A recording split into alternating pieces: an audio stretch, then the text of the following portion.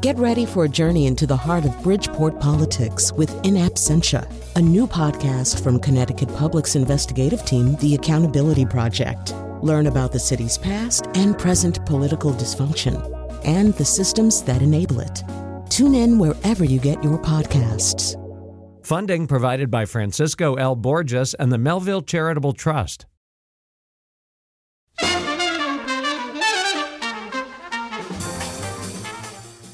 All right, welcome to The Nose. We are going to be talking about a very chaotic week in local theater, in Connecticut theater. We're going to be talking about Daniel Day-Lewis a lot. We're going to be talking specifically about his movie, The Phantom Thread, about the idea that it's his last movie that he's ever going to make. There's obviously the Oscar nominations came out. We'll quickly sort of breeze through at least a few random thoughts about those. I know it's a lot, and I found myself wondering, before I even introduced the panel, I asked one of the panelists, Irene Papoulis, have I done all I can? Have I done all I can? You've done everything you can do. Save yourself. If the worst happens, you stay alive. If you don't kill him, they'll take you north up to Huron land. You submit, you hear? You're strong. You survive. You stay alive no matter what occurs. I will find you. No matter how long it takes, no matter how far. I will find you. I say that to all my nose panelists every week. I will find you. No matter what, I will find you. If you are a woman born between the years 1945 and 1965, that clip needs no explanation. You know it by heart, chances are. Anyway, joining us is the aforementioned Irene Papoulis, who teaches writing at Trinity College. Rich Holland is a principal and design director at Co-Lab and a commissioner on cultural affairs for the city of Hartford. James Hanley is the co-founder of Cine Studio at Trinity College, where you can see lots of great movies like that one. So we're going to come to a whole bunch of movie stuff. But right here at the beginning, it's not unrelated to movies, although it actually is taking place in the world of theater. So The Goodspeed, which is, of course, an East Haddam-based, beautiful, old, turn of the last century opera house, which has been refashioned into a tremendous crucible for the production of both vintage musicals and the occasional launch of a new one. For example, Annie was begotten for the first time at the Goodspeed, and that version of the show is the one that went to Broadway. So they do that kind of thing too. They're very prestigious. And so they have a 3-show season. Recently, they announced their three-show season. The third show was Bullets Over Broadway, which, of course, has a script by Douglas McGrath and Woody Allen. It's based on a Woody Allen movie. And yesterday at 5 p.m., they announced that they would – and this is really unusual. I mean, the season is typically pretty much set in stone. They're already selling season tickets for the 2018 year. The website is all festooned with evidence of these 3 plays. At 5 p.m. yesterday, they announced that they would not be doing Bullets Over Broadway, that they felt that given the current climate, given revelations about Woody Allen, although there really aren't any new revelations about Woody Allen, but given all of those problems, that it made sense to them to withdraw that. They're replacing it with The Drowsy Chaperone, which I can say is a wonderful musical. I saw it on Broadway. It was terrific. But it's an odd thing, and was such a precipitous decision that as of this morning, I haven't checked in a few hours, as of this morning, the Goodspeed still had Bullets Over Broadway featured heavily on their website. They had not corrected this impression. It's part of the rotating banner at the top of the page, and you can click on things and find out more about what a great show Bullets Over Broadway is going to be. So this is a decision made in a hurry, announced in a hurry. And so, James, I am going to start with you because just by coincidence, you've got a Woody Allen movie, Wonder Wheel, the newest of all Woody Allen movies, up and running at Trinity Cine Studio. And you probably had to think a little bit about this yourself. So first of all, let's look at the Goodspeed. What does this say to you? Well, I think that what is happening at the moment is a long overdue reckoning, number one. And I think there's also a huge tide sort of pulling back and forth in different directions where people don't really know how to react to it. In the arts community, for example, And I think there are many things that have been coming out about Hollywood and about how people are paid. I mean, outrages like enormous disparities between men and women in payment for their work, sexual harassment, actual sexual assault. All of these things are part of a huge conversation that is way overdue, and this is actually happening now. And I think that arts institutions, I think you have to pay attention to it in a different way. You have to think, number one, you have to think of where this is coming from and what does it mean to show something or to put on a play by somebody or even hang pictures, I mean, of an artist or I mean, it goes across the board. Did you have to question yourself at Cinestudio yourselves? Yes, all the time. And we have discussions. I mean, way back, I can remember we had a discussion with 40 students, believe it or not, at a big we had a thing called a booking brunch where we were discussing whether we should show the Dudley Moore film 10, which a number of the women were saying was a really sexist film. But it was incredible how much resistance there was to the idea, don't take it so seriously, don't. We really, it's just a comedy and we should show it anyway. But after a couple of big, long meetings, we actually decided not to show it. And I think that was a very important discussion to have at the time. And those are things that pop up all the time in terms of what films you show. In this particular case with Wonder Wheel, we made the decision to show that some time back. But the issue with Woody Allen wasn't entirely clear perhaps at that time, but I think that now we might make a different decision because I think that the crucial thing right now is to keep the issue boiling to the extent that it actually causes change to happen.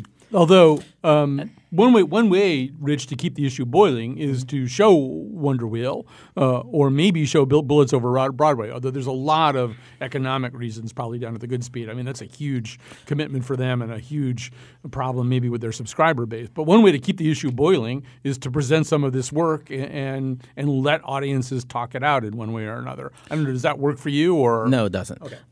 It doesn't because I don't think that embedded in the work is the thing that we're talking about. It's about the context. It's about whether we are putting money in Woody Allen's pocket right now, and are we boycotting Woody Allen? That's a different conversation. I think that I think that viewing anything or reading about Humbert is important. I think that there's a lot to unpack around that character, and there's a lot to unpack around that book. As for me, I mean, I try really hard. I fail often, but try really hard to not judge the decisions that folks make. I'm not asking you to join my boycott, but I will speak actively about where I stand, and it's that I have not seen a Woody Allen movie since I was in college, and I haven't done that intentionally. I won't see anything that was that's being made by, say, Roman Polanski. So I actively draw my line. I think that's interesting because that goes beyond putting money in his pocket. Assuming that you wouldn't even see a movie even if it didn't involve you actually giving money to the artist. But it would. Because you would buy your ticket, exactly, or somebody would buy. And your if you're ticket. watching it on Netflix, there's the money trail follows.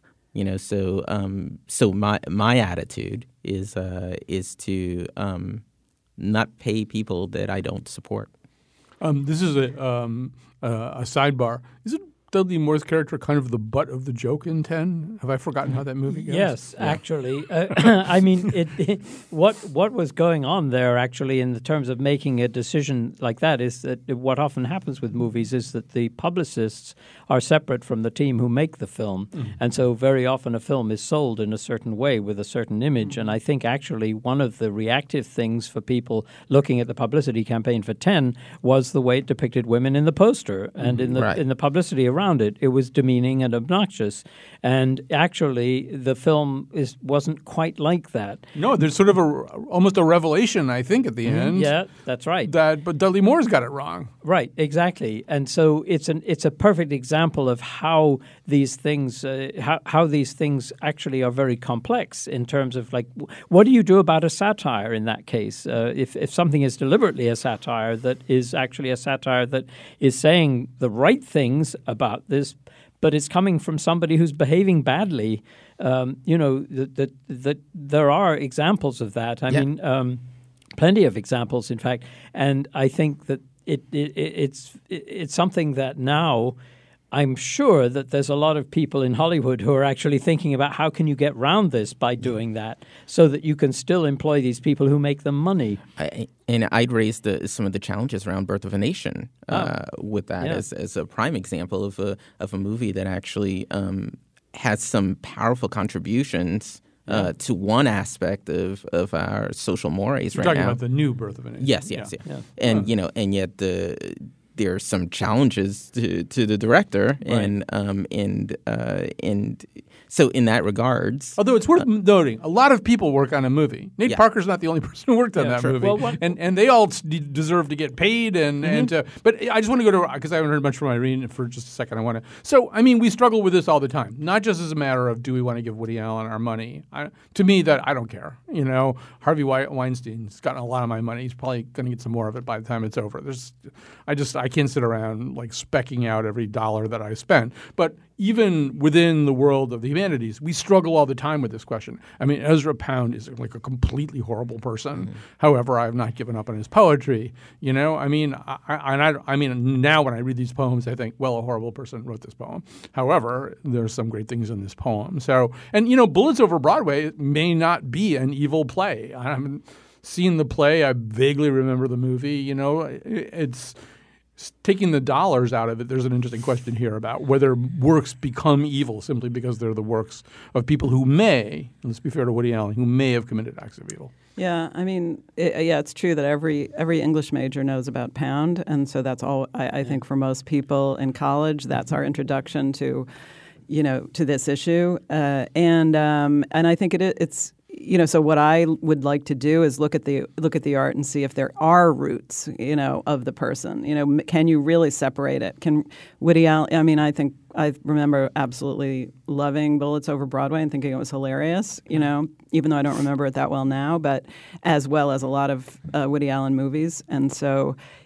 But though I remember Crimes and Misdemeanors and how that really, there was some kind of corrupt inner core to that movie and to the movies ever since that disturbed me at the time, and so then maybe I would say, yeah, that's his expression. He is expression. I thought Manhattan had a corrupt inner core. Well, Manhattan absolutely does, and it's especially almost creepy now to sort of actually connect that with what Woody Allen has said himself. And I think one of the issues is how much a person who's I appreciate how it's a group effort making a film, but the actual driving force, the director or maybe a star in the film, if that person is coming from a place where their personal behavior is becoming embedded in the film as a kind of like creepy justification in a way, there's something else going on there that needs to be teased out. And I think, going back to Birth of a Nation, for example, that I think that given what happened there, a revelation about behavior in the past, what that depended on then was how do you react to that? Do you recognize that you did something wrong and you actually acknowledge that and you actually try and save the big ideas that you're trying to make? Or do you go down in flames with your own personal ego actually taking away the chance to have the discussion you might have had? Right. I remember that nose, and I think you were on it. And we talked about Nate Parker, and he did the latter, right? He didn't, right. He didn't engage with the question. So, there is, I don't know. So, I mean, another thing that happened this week, obviously, is that Gordon Edelstein, the storied artistic director of The Long Wharf, had his own set of allegations against him, a lot of them appalling. Oddly enough, and it's just a weird little coincidence, 2 Saturdays ago, I was sitting on stage at the Goodspeed with one of the women who turns out now to be one of the accusers of Gordon Edelstein. So I feel like I kind of got the Goodspeed Long Wharf overlapping experience about 2 weeks ago without knowing any of this stuff was coming. But, we in some ways, in the past, we've cut the arts a certain amount of slack we might not cut in other places, right? Picasso was probably a pretty horrible guy, So, and it seems as though one of the things we're doing now, whether we're talking about Gordon Edelstein at the Long Wharf or if Woody Allen really is a child molester, that's always been horrible. Nobody really should ever cut anybody any slack for it. Although, as you were sort of alluding to, Rich, we did do it with Roman Polanski. So, in some ways, there's this sort of sense the arts are this wild place and they don't follow the rules, and somehow or other we don't always anyway hold them to the same standards. But you're making a case that we should, right? Yeah, I am, and I'm not so certain that it's just the arts that get cut slack, right? I think if I look at it a little bit further, I see that power and a certain degree of acclaim gets cut slack, and I equate acclaim to power. You could kind of buy your way and muscle your way into getting away with things because you have some inherent value to a tremendous amount of people. I am so happy to see that collapsing, and can't collapse fast enough or thoroughly enough for me. Wow. I like your certainty about that. I think that's because I always have this thing like I don't want to be the morality police, and where's the line and all that. But I think your position also really makes sense. One thing that we should say, and maybe we should then kind of transition out of this. I guess a lot of people regard the Woody Allen thing as kind of a settled question. I will just acknowledge anyway that two intensive investigations by two different agencies. One of them, Yale Medical School or Medical Center, their sort of child center, did a intense real-time investigation of the Dylan Farrow allegations, didn't find child abuse, and then New York's kind of child welfare agency also did its own investigation, didn't find it. The guy who was scheduled to prosecute it thought that he could prosecute it here in Connecticut, but didn't want to subject the young girl Dylan Farrow to that process. So it's one of these things where, like, I watched Dylan Farrow talk to Gayle King a week ago yesterday, and that's certainly the thing that has precipitated this latest round. Right. And I thought she was very convincing and poignant, and but it's one of these things where it's like ultimately there's probably always going to be a little bit of doubt here that we know exactly. As you say, why would somebody make up a story like that, though? Well, going back to Rich's point, this really does equate to power, certainly, and that in a future universe, let's say, where this in upheaval creates a fairer world and more respect and a different attitude in one sector of society, in the film industry, for example, you could then look back and you could say, well, this was a learning moment for a lot of people, and it caused change. And then you can look at the career of the person, and you can look at the art they created, and you can view it differently at that point. You can say that, look where this came from, look where it led to, and look where we are now. And so new people coming in the film industry perhaps will perceive power differently, and that they'll be held to a higher standard. And then that would be a good thing. That's what I mean about keeping it boiling, because historically, there's always been a moment that comes where there's a backlash, where somebody says, oh, this is just crazy, all men are not behaving like this. But the fact is that there's an atmosphere created that disadvantages one huge sector of society, to say nothing of racism and prejudice of all kinds.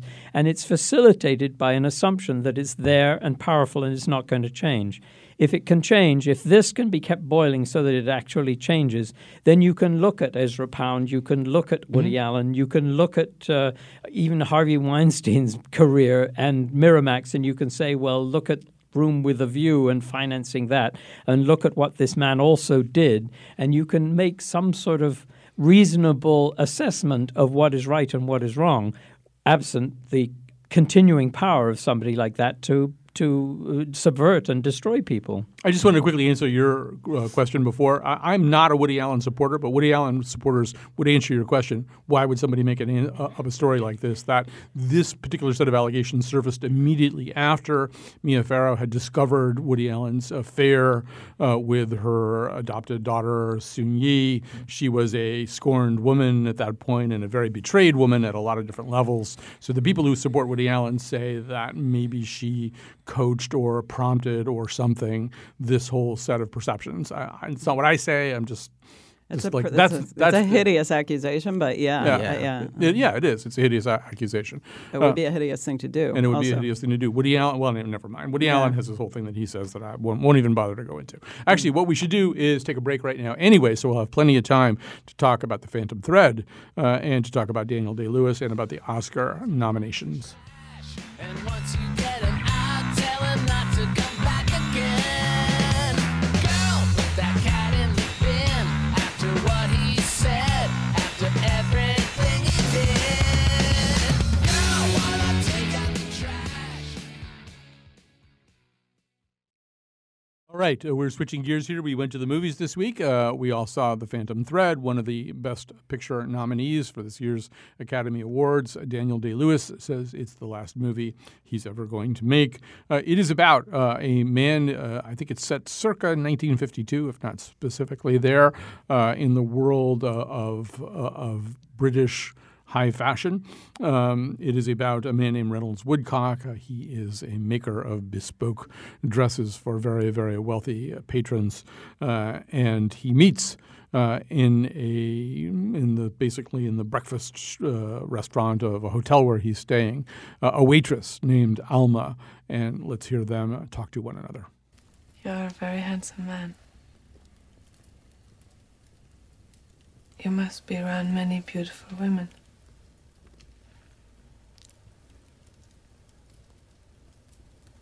Yes. Why are you not married? I make dresses. You cannot be married when you make dresses. I'm certain I was never meant to marry. I'm a confirmed bachelor. I'm incurable.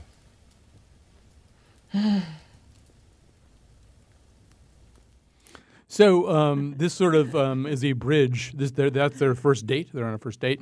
And their first date, which is unlike most first dates, it will involve his sister and dress fitting and a lot of other things that don't typically happen on first dates. But, Irene, in a way, this bridges from what we were talking about before. There's a notion here in The Phantom Thread that this man, who I think is presented to us as some kind of very, very special dressmaking artist, is so firmly rooted in a very egocentric relationship between himself and his art that there really isn't room for a normal relationship unless you count the relationship he has with his sister as a normal relationship. Which you don't. Which you don't. And so then the movie is a little bit about that, right? Whether or not this young woman, Alma, can in any recognizable way be with him and have him as a partner, or whether she is destined to be crowded to the sidelines by his art. I don't know. Take it from there. Yes, and it's also about her, what she does with that, from that starting point, that I think is really interesting and unpredictable. I mean, maybe what I should be asking all of you is just like thumbnail impression was, how did you like this movie? Okay. I absolutely loved it. I felt like it was such an interesting exploration of emotions, which is what I feel about almost all his films, and I just absolutely loved it. All right, Rich?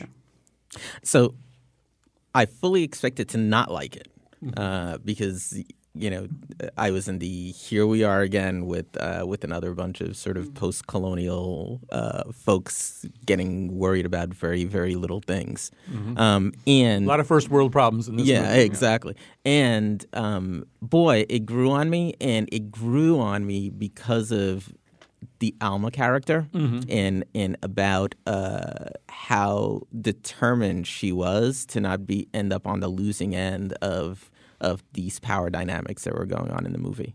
Right. And James, how about you? Well, I can say I would put it in the category of interesting. I find his films always intriguing, and always Paul Thomas Anderson's work just draws me in. But I felt about Phantom Thread that it reached a point where it was almost like a sort of exploring the workings of a clock. And all of these sort of technical devices, and also these characters who are they seem almost internalized to the point where it's actually hard to experience emotion. I'm fascinated, Irene, that you found it an emotional experience, because I didn't find it that. I found it to be kind of cold in the sense that it was exploring people whose egos were so strong, or maybe even autistic in a way, sort of internalized to such an extent that it was very hard to perceive how they connected and why they connected. And there were sort of strange things in it that were, I don't know, the kind of features to me of Paul Thomas Anderson films is a sort of throwing something in that is sort of makes you think, wait a minute, where is this going? But then it doesn't go there. Yeah. One particular was that one you were talking about, saying when with that line he says, in the clip you played, I'm a confirmed bachelor. Well, confirmed bachelor in English terms is code for being gay. Mm-hmm. And there's almost an implication of that at that moment in the film, and it almost goes with it, but then it doesn't. And then you wonder the motivation of Alma, and you can look at the performances. I mean, I think Daniel Day-Lewis is great in it. It's an amazing performance to watch, and Vicky Krieps as Alma is really amazing. I mean, all of the characters, and actually the subtext of this is even more fascinating, which is all of these subordinate women who are doing all the sewing. Mm-hmm. These middle-aged women who are working like crazy, like late hours, to fix a dress, and they're the experts there. They're the people who know how to do this. And it's so fascinating to think of that in the context of what we're dealing with now, where women are not being paid as much as men to do stuff. And the implications behind this film sort of dovetail right into that, I think. So we have to say this movie, about 90% of the way through the movie, this movie takes a pretty sharp turn, which we can't really talk about at all. Other than to say that I would agree with James that I have a more simplistic way of thinking about it. But I do think Paul Thomas Anderson often does that. He does something near the end of the movie that he hasn't really exactly planted the seeds or laid the groundwork for, and then you make whatever you want to make out of the fact that he did that. I think there's a little bit of a modus operandi for him. But, Rich, I understand what James is saying about what Irene is saying. Although the way I process that is, it was kind of, to me, emotionally, it's kind of like watching a long, scoreless tie that's like a pitcher's duel or something. It's kind of like, I feel like the emotions are there. And I actually was riveted by this whole movie. I guess I haven't declared that. I didn't want to get up and go to the bathroom. I don't want to do anything. I just want to stay. But I feel like I'm waiting for something, waiting for that emotion that neither side is quite willing to give me, but I know is there. So in a way, welcome to my life. So you're not even Irish. Yeah. To me, this was I think that there's a tendency to explore obsession in a deep, powerful commitment to your work as this wildly maniacal. You're staying up all night and you're out of control doing this thing, but it's not like that at all. For me, anyway, and for folks that I know who are like that, it's methodical, and I think you nailed it, James. It's like a clock. And it's a constancy of trying to get all these pieces to line up and to sit together. And if you are over-emotional about that, you're going to knock things out of whack. And so to see this, to me, to see this character needing to have that much control over his environment, to have control over the sound, to have control over absolutely everything that could possibly be distracting him from the absolute focus that he's bringing to his work, is a thing that I could completely relate to in so many ways, and so that piece I could connect with, right? But as the arc of a story, and what else is embedded in there that actually draws you forward? What are the tensions that are here? It was challenging to me until I started looking at it like this: that all of these historical pieces are pieces about some form of transition. It's not about where we are in time, but it's about where we're headed, because we know where we're headed, right? We know what's coming after the work that he's doing in the early and mid 50s. We know what the mid to early 60s is going to bring to fashion. So I'm constantly watching everything that he's doing as this frail thing that's about to kind of fall apart and transition he's playing out to the last something few cards of a hand. Exactly. That is going to be empty. But I have a thing that I want to bring up with you, Irene, but before we do this, let's listen to another clip here. You're going to hear Reynolds Woodcock, this fussy, at least soi-disant fashion genius, talking to Alma again. But you'll hear him reference his sister. Sister's played brilliantly, I think, by Leslie Manville, also up for an Oscar. She's the one who kind of makes things happen in a certain way, in a very business-like way. But let's hear a little bit more of Reynolds lecturing Alma. Cyril is right. Cyril is always right. It's not because the fabric is adored by the clients that Cyril is right. It's right because it's right. Because it's beautiful. Maybe one day you'll change your taste, Alma. Maybe not. Maybe you have no taste. Maybe I like my own taste. Yes, just enough to get you into trouble. Perhaps I'm looking for trouble. Stop. So this is not the best example of it. But Irene, was there any part of you, at a certain point, I began to find this movie very funny. I mean, there are moments where it's clearly intentionally funny. This is a guy who wants an incredible amount of order in his life, as Rich has said. But by letting this woman in at all, he's got to listen to the way she butters her toast and the noises she makes when she slurps tea, and he just can't stand it. But just in his constant assertion of things, there's something, I don't know, I found this, I thought, a somewhat intentionally comic performance at times. Yeah, I think, I noticed that in the theater where I saw it, the audience was laughing sort of nervously every once in a while, because I think there was that sort of humor. But I think it was so I agree that certain things were funny about it, and certainly the thing about the toast, which I could completely relate to. Like in the morning, I just don't want anyone to bother me, And they turned the sound up really high on it, like the way she was buttering her toast he didn't like. But I think it's so dead serious at the same time, because it's about that man, and he had everything controlled, but then she came into his life. And she disrupted it in a really profound way. And why did she disrupt it that way? How did he react to it? Is really what the movie is about. And I think it's fascinating because because of what it does to that starting point.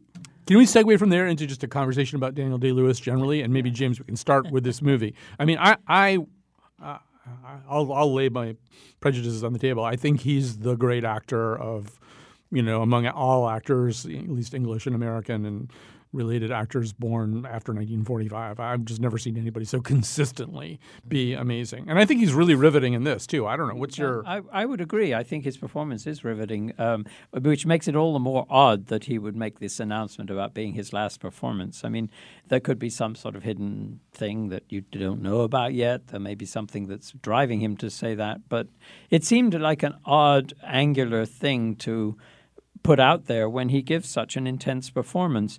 And actually, when you were just talking about comedy, black comedy, this dark sort of side of like teasing the audience, and maybe this is funny, but maybe it's not.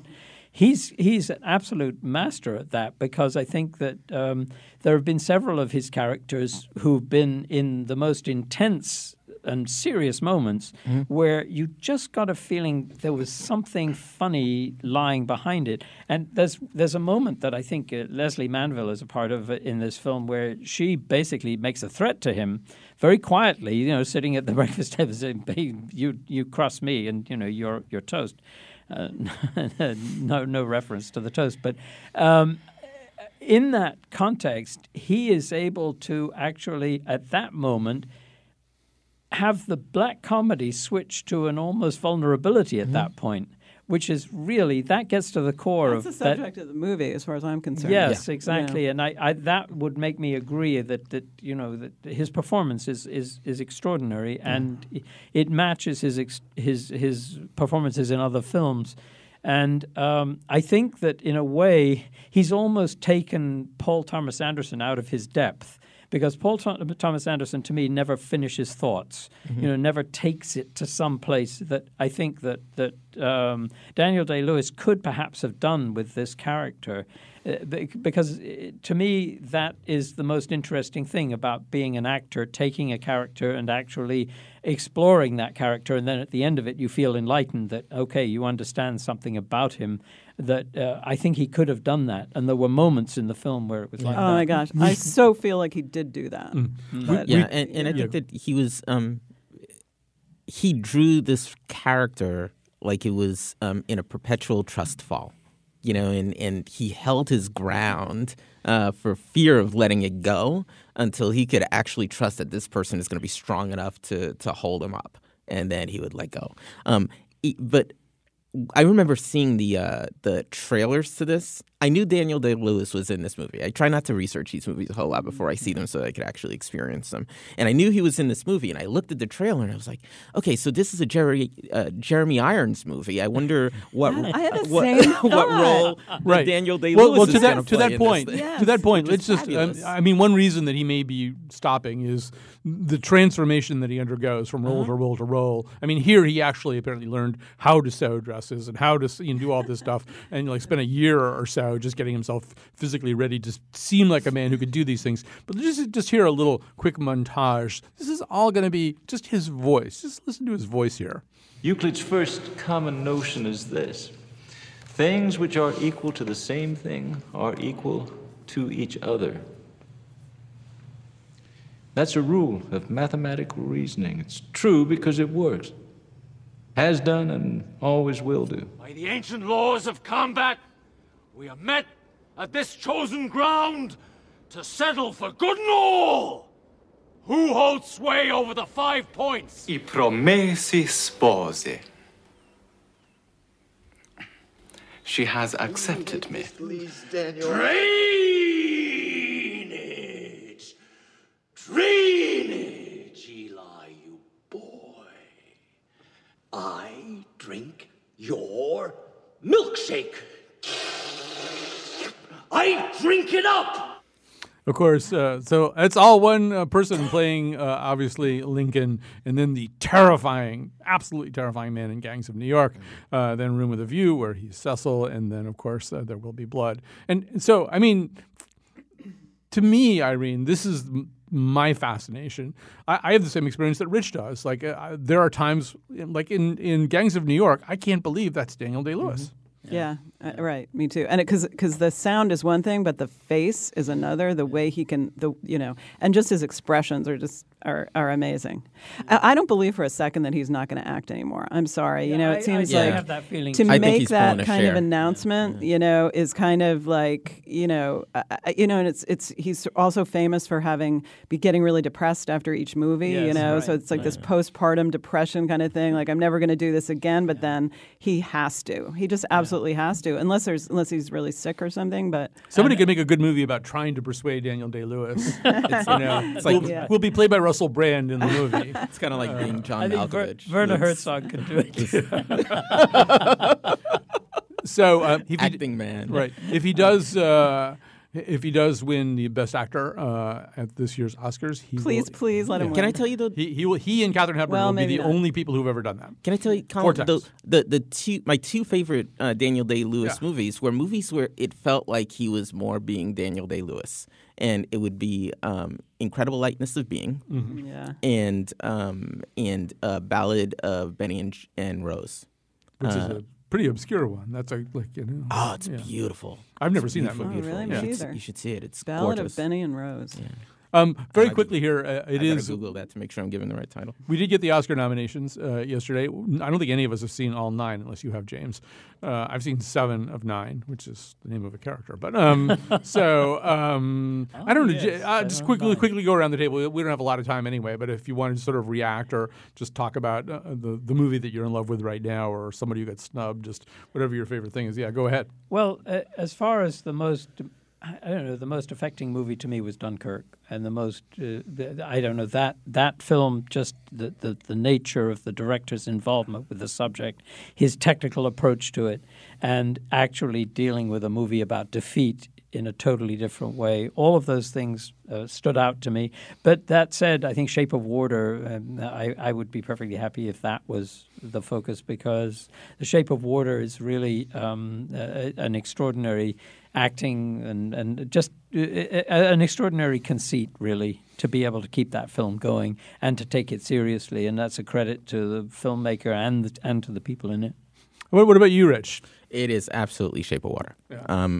This week I've been kind of loading up on the Oscar noms, trying to get them all in. Missed a couple, so the verdict is still out on 3 Billboards because I haven't seen it yet, and I hear it's wonderful from people I trust.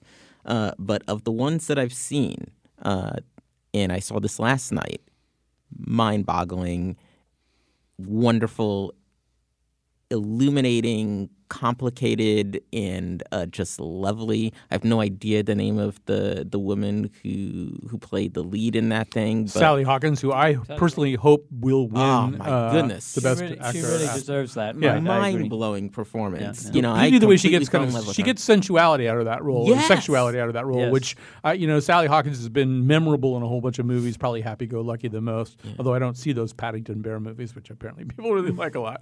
But to have her be as sensual and sexual as she is in this is one of the things that I really loved about it. Irene, I already know who you want to have win Best Actor.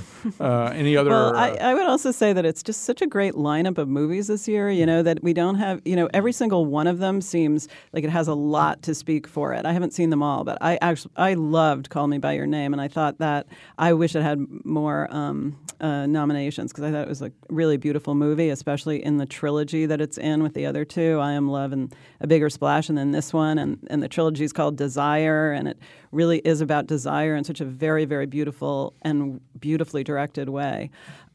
So that was one that I felt like I would want to hear, and it is one of the best pictures. But I just love that there's so many rich movies for us all to go see right now. Yeah, I would agree that most years, there have been years where there was like maybe only one movie that I was really comfortable with winning Best Picture, and it was the movie least likely to win Best Picture. The Year of Tree of Life is the one that sort of jumps into my mind. Well, one of the reasons for that, I think, is how the industry was changed by the upheavals that took place in the past 3 or 4 years. It's opened the doors for people to finance things like, I can't conceive that financiers would have backed The Shape of Water 3 years ago. Yeah, I mean, they would just have said, well, we're not into making horror films or something like that. They would have just dismissed it. And I think the atmosphere Get is Out different. to be such a big hit that it was. Yeah, I'll be annoyed if The Post wins Best Picture, but other than that, I can live pretty happily with any of the other 8 choices. All right, we should take a little break and get back and have some time to endorse some stuff for you.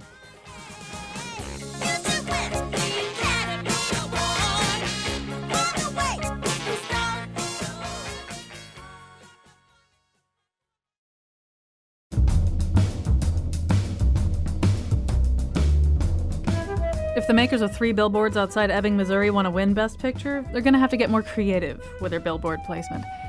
Today's show was produced by Daniel Day Pants and me, Kyone Wolf. Amanda Fish loves The Shape of Water. The part of Bill Curry was played by Christopher Plummer. We'll be back on Monday with news from over the weekend on The Scramble. And now, back to Colin. All right, time for us to find some things to recommend to you. Irene Papoulis, let's start with you. Daniel Day Pants, that's funny. I'm going to recommend something that doesn't really need a recommendation, but it's Fire and Fury. I'm reading it, and I didn't think I was going to like it. I didn't think I wanted to read it. I thought I knew everything about it, but I'm finding it to be, I'm almost done with it now. It's just very, very, very engaging, especially for people who know a lot already about what's going on with Trump and Jared and everything. I wouldn't want want that to be your only way in, but it's really a very interesting read as far as I'm concerned. That's really a great point too, because sometimes when you something gets excerpted and then talked about and stuff like this, you feel like you've read it, but you're saying there's plenty more. There's plenty more. There's more where that came from. Yeah. All right, Rich, what have you got? So I've got a couple. First, I misspoke about the name of the movie. It's called The Ballad of Jack and Rose, and just find it and see it. It's gorgeous and it's lovely and it's super, super intimate. It's small. Story of a father and daughter who are on this island in the east coast of, and it's just beautiful. Just go see it. And I've been watching this thing on Netflix that blew my mind. I finally really started to like the British again. It's called what is it called? The End of the ****ing World. And it is one of the most beautifully performed and quirky pieces that I've seen in a long time. Highly recommended. Just quickly, what is it? Can you just say what it's about for 30 seconds? It's about these two young kids. They're like high school age kids. He's this sort of aloof, somewhat, well, I guess it's not somewhat psychopathic because sociopathic, because his whole desire is that he wants to experience what it's like to kill somebody. And he runs into this girl in a cafeteria who is massively antisocial and says some kind of harsh things about his skateboarding. And he's decided that she's the one that he's going to kill. And we are watching them develop this relationship, this very beautiful, loving relationship, while he sorts out how he's going to kill her. Wow. And it's just brilliantly performed. One of the most truly tender things that I've seen in a long time. All right. Wow. Well, you got at least two of us to watch at least one episode, I think. All right. Go ahead, James.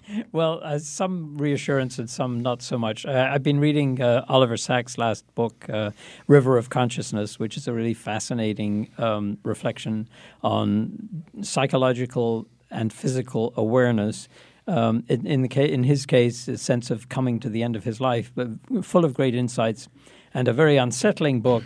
To contrast to it is How Democracies Die by two Harvard professors, which is really fascinating reading in terms of current affairs about the nature of democracies that as they are portrayed and how the population that is the democracy understands them. Very insightful book, kind of disturbing. It makes you, though, feel that your individual action, getting up and doing something, is really important. And lastly, Ruben Östlund's film The Square is showing at Cine Studio from Sunday through Wednesday.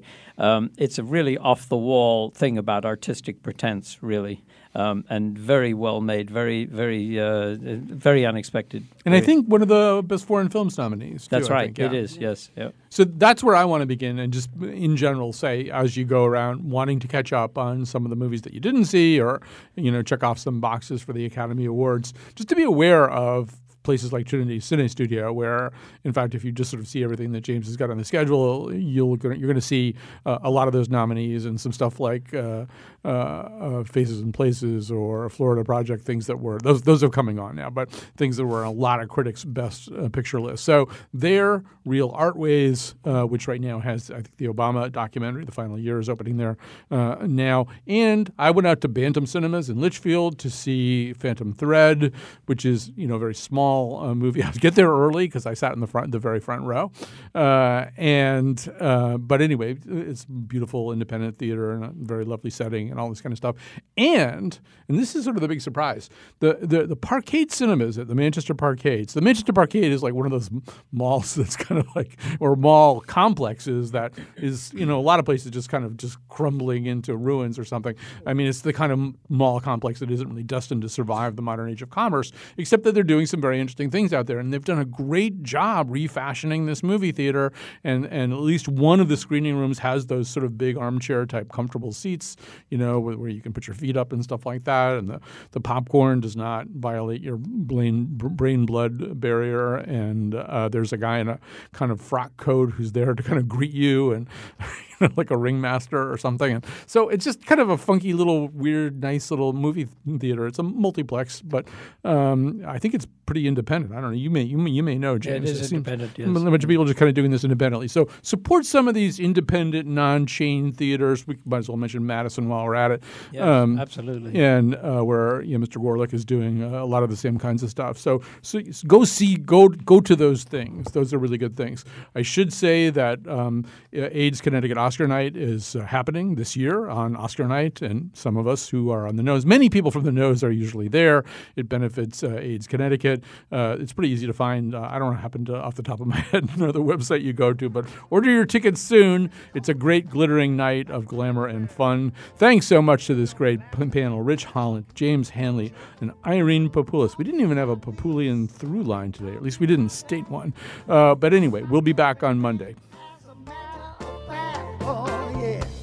Talk about Torrington, Vernon, Danbury, Waterbury, Alderberry, Woodbury, hitting on New Britain, Vernon, I already said that one, Avon, Farmington, yeah.